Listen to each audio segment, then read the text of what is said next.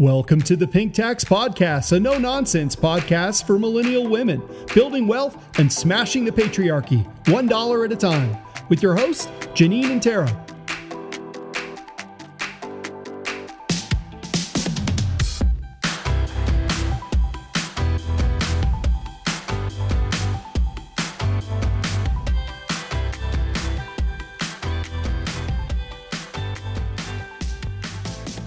Hey Tara. Hi Janine. How are you? I'm good. How are you? Good. I thought we should do a little bit of an update episode or a mini episode or whatever you want to call it on some of the data that we were missing when we actually recorded the two-part investing series.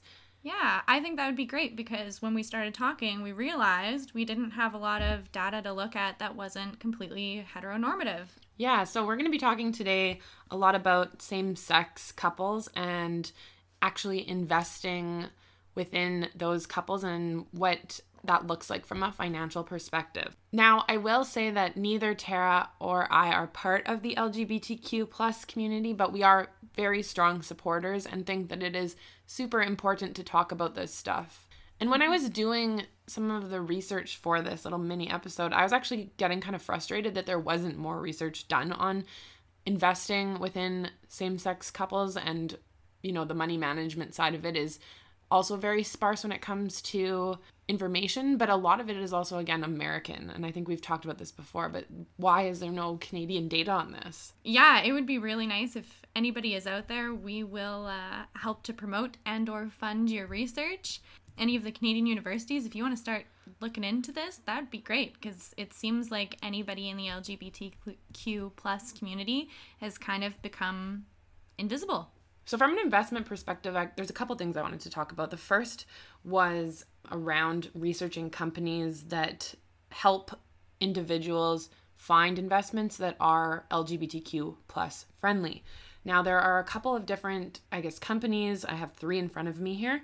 And this was actually an article done by NerdWallet. We can link it in our newsletter. But the Corporate Equality Index, or CEI, rates businesses on LGBT inclusivity on a 100-point scale. And they actually have a really nice report that you can download that goes through the top Fortune 500 companies and rates them. The second one is the Credit Suisse report on LGBTQ investing. It is a report from 2016 that examines the relationship between diversity, especially in LGBT-friendly practices. And the last one is Trillium Investing Inequality Report. So again, 2016. This report explains how to support LGBT inclusion while investing in publicly traded companies. So I think that this is a good step in the right direction. So whether or not you're part of the LGBTQ+ community or not, if you want to support them, doing some of this research is really important.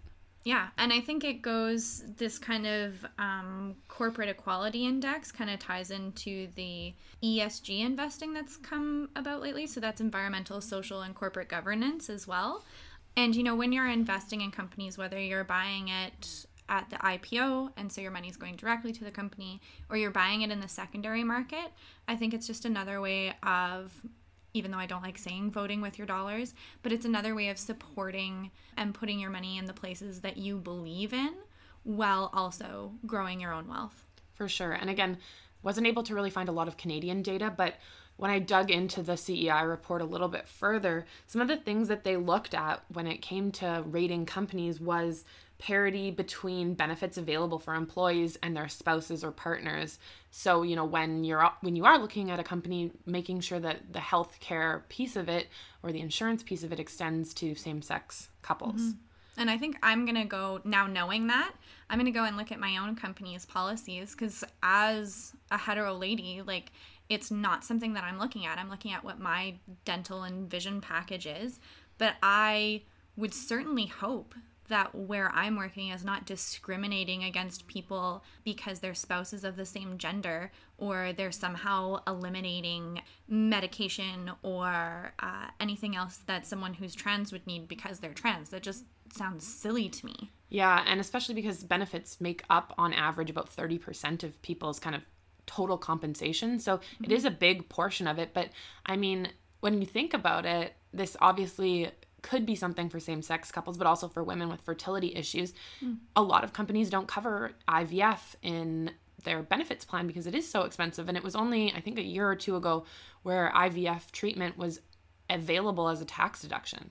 That's insane. Yeah, it's crazy. So when you say like, I hope my company isn't, discriminating. I totally hope that too. I work for a really great company, but then when I hear stuff like that and see stuff like that, I'm like, well, maybe we're not as far as we need to be. Mm-hmm.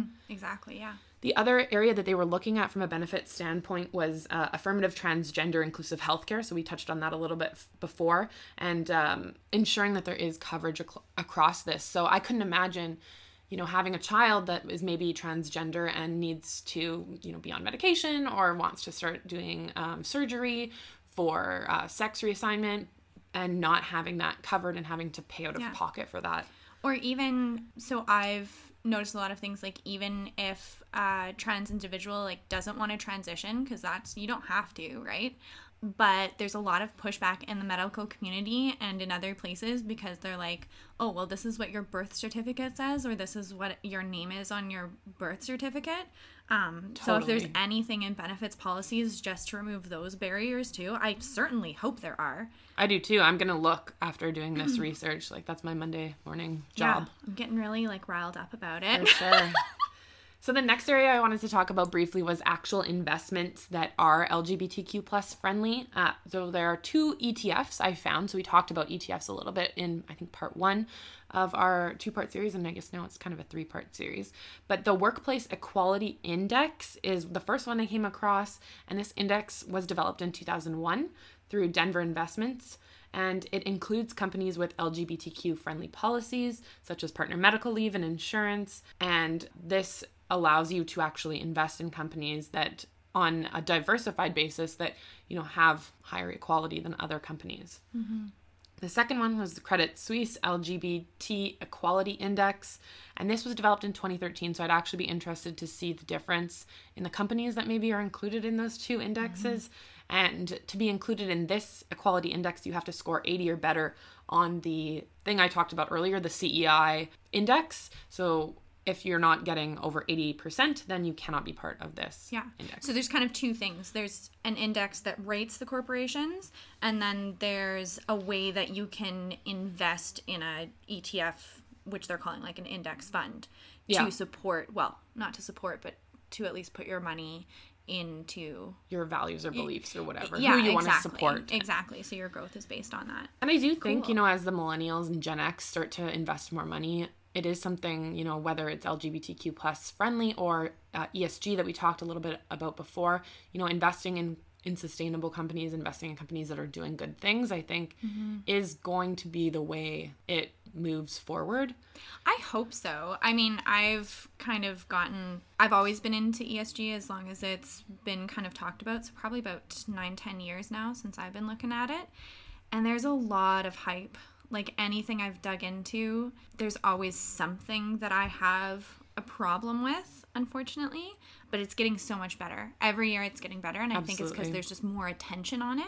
So. Yeah, I remember when I first started looking into it, like probably 5 years ago, some of the companies that made that cut, I was like, no way, they're not like socially responsible companies. And I think that's another piece that people need to make sure they're looking into is understanding what companies are in those ETFs, let's say, for example, and, ensuring that they are in line with your values. Or, I mean, maybe you could even look at like Glassdoor. Sometimes they have like whether or not it's an LGBTQ plus friendly company, and that's based on employee reviews. Yeah, which is great too. Yeah, and so if you find something that's maybe not in the right spot, or, they're saying that they're an ESG or an LGBTQ plus friendly company, and you're seeing, different things, then maybe you don't want to put your money there as well. Yeah, definitely dig into the ETFs and the funds and the companies that make them up. Have you found that you get lower returns with these type of funds? Because I have found that in the past. Yeah, I mean, I think they're still at the place where they're lower returns and maybe a little bit more risky. Anytime that I've kind of looked at a prospectus, I definitely have noticed that. But for me, I think, And I mean, I'm not going to say that my whole portfolio is invested this way because it is not. So I want to be fully transparent on that. But I'm willing to sacrifice a little bit in return to have something that aligns with my beliefs and values. So as long as you know that's what you're getting. That's what you're paying for. Mm-hmm. Exactly. So interestingly, before we jump to the last point, I actually just scrolled down to in the CEI report to some of the top 20 Fortune 1000 companies actually on this list. So Walmart is number 1. And they have a CEI score of 100. Wow. Yeah. So I'm going to dig further into this report. It's like a ton of pages long because I'm curious. So Berkshire Hathaway is number 2, but they got a score of 20. Whoa. Yeah. That's a huge difference. So places like Costco got a 60. Who else is on here that would be, I guess, well-known? Apple got a score of 100. General Motors, 90. Amazon, 100. Okay. I think I want to look into this index a little bit more too. I really would love to know if you work for one of those companies that we just listed, what your experiences are on whether or not they're LGBTQ plus friendly. Yeah. I think I have a friend that works at Amazon, so I'll be reaching out to him and asking, what the situation is. But I definitely am going to be digging into this further because this is really interesting. Yeah, we should do a follow-up on this. Please send us all your feedback on this if you look into the Equality Index or if you look into ESG stuff as well. Yeah, I'd love to dig into this and learn more about it. So the last thing I wanted to talk about in this mini episode was actually finding a financial planner for individuals in same-sex marriages or relationships. We talked a little bit about finding the right financial advisor when you are looking to hire one for investing. And I was actually reading an article, and one of the most important things this gentleman said, he is part of the LGBTQ plus community, and he is actually an advisor here in Canada, was that you need to make sure that you are out to your financial advisor. Yeah, I think that would make a huge difference, right? Just so they know your background as well. Yeah, and being, making sure that you're able to be honest with them so that they can help you. And you also don't want to work with someone or give someone money that maybe is anti-LGBTQ plus. Yeah. They said in the article, he's obviously been investing for a while, but when he was, trying to find an advisor, he would tell his financial advisor that he was gay, and they would, some of them, not all, would flinch. Weird. And I think that is something that maybe LGBTQ plus individuals are trained a little bit more to look for or realize that it's happening. But if that is what your experience is, maybe you don't want to give that person your money. Yeah. And I think this goes for whether or not you're in a same-sex relationship or a hetero relationship or on your own or whatever. I think there's a lot of assumptions that advisors can make that are kind of based on the heteronormative narrative. So things like marriage, kids, even things like buying a house. Like for our generation, these things are not becoming as important. And I've noticed that advisors have been becoming better at broadening the conversation and not assuming that your goals are going to align to the same thing. Like, now you're working, then you're going to get married, then you're going to have kids and buy a house somewhere in those steps, and then you're going to retire and yada, yada, yada, right? Now it's maybe you're going to take a few years off and travel. Maybe you're never going to have kids. Maybe you're never going to cohabitate. Maybe you're always going to live with 5 other people in a cooperative environment, right? And I mean, thinking and planning for things like adoption or in vitro or what have you, IVF, those are things that you may have to plan for earlier in a same-sex relationship because you don't have the, traditional ways available to you of making a baby. Yeah. Which also not every hetero couple does either. For sure. And I think it'd be super cool if hetero couples just made the decision to adopt also. Yeah, there's lots of children that need adoption. Yeah. Now, again, I'm going to spend some time searching and scouring the internet because I haven't been able to find a Canadian version of this. But there are 3 websites in the US that actually allow you to search for a financial planner that deals with LGBTQ plus individuals. And so I thought I'd just mention them. There's the College for Financial Planning. We'll link all of these in the show notes.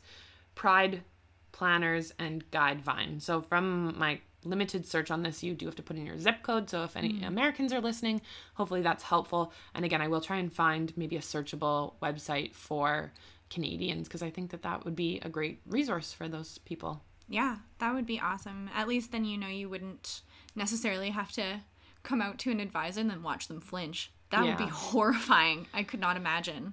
Yeah, I'm sure that there is discrimination that runs deep in many industries, but I mean, when you have an industry that is traditionally straight white men, you know, there might be a little bit of issues there as well. Yeah. Thanks for listening to today's mini episode.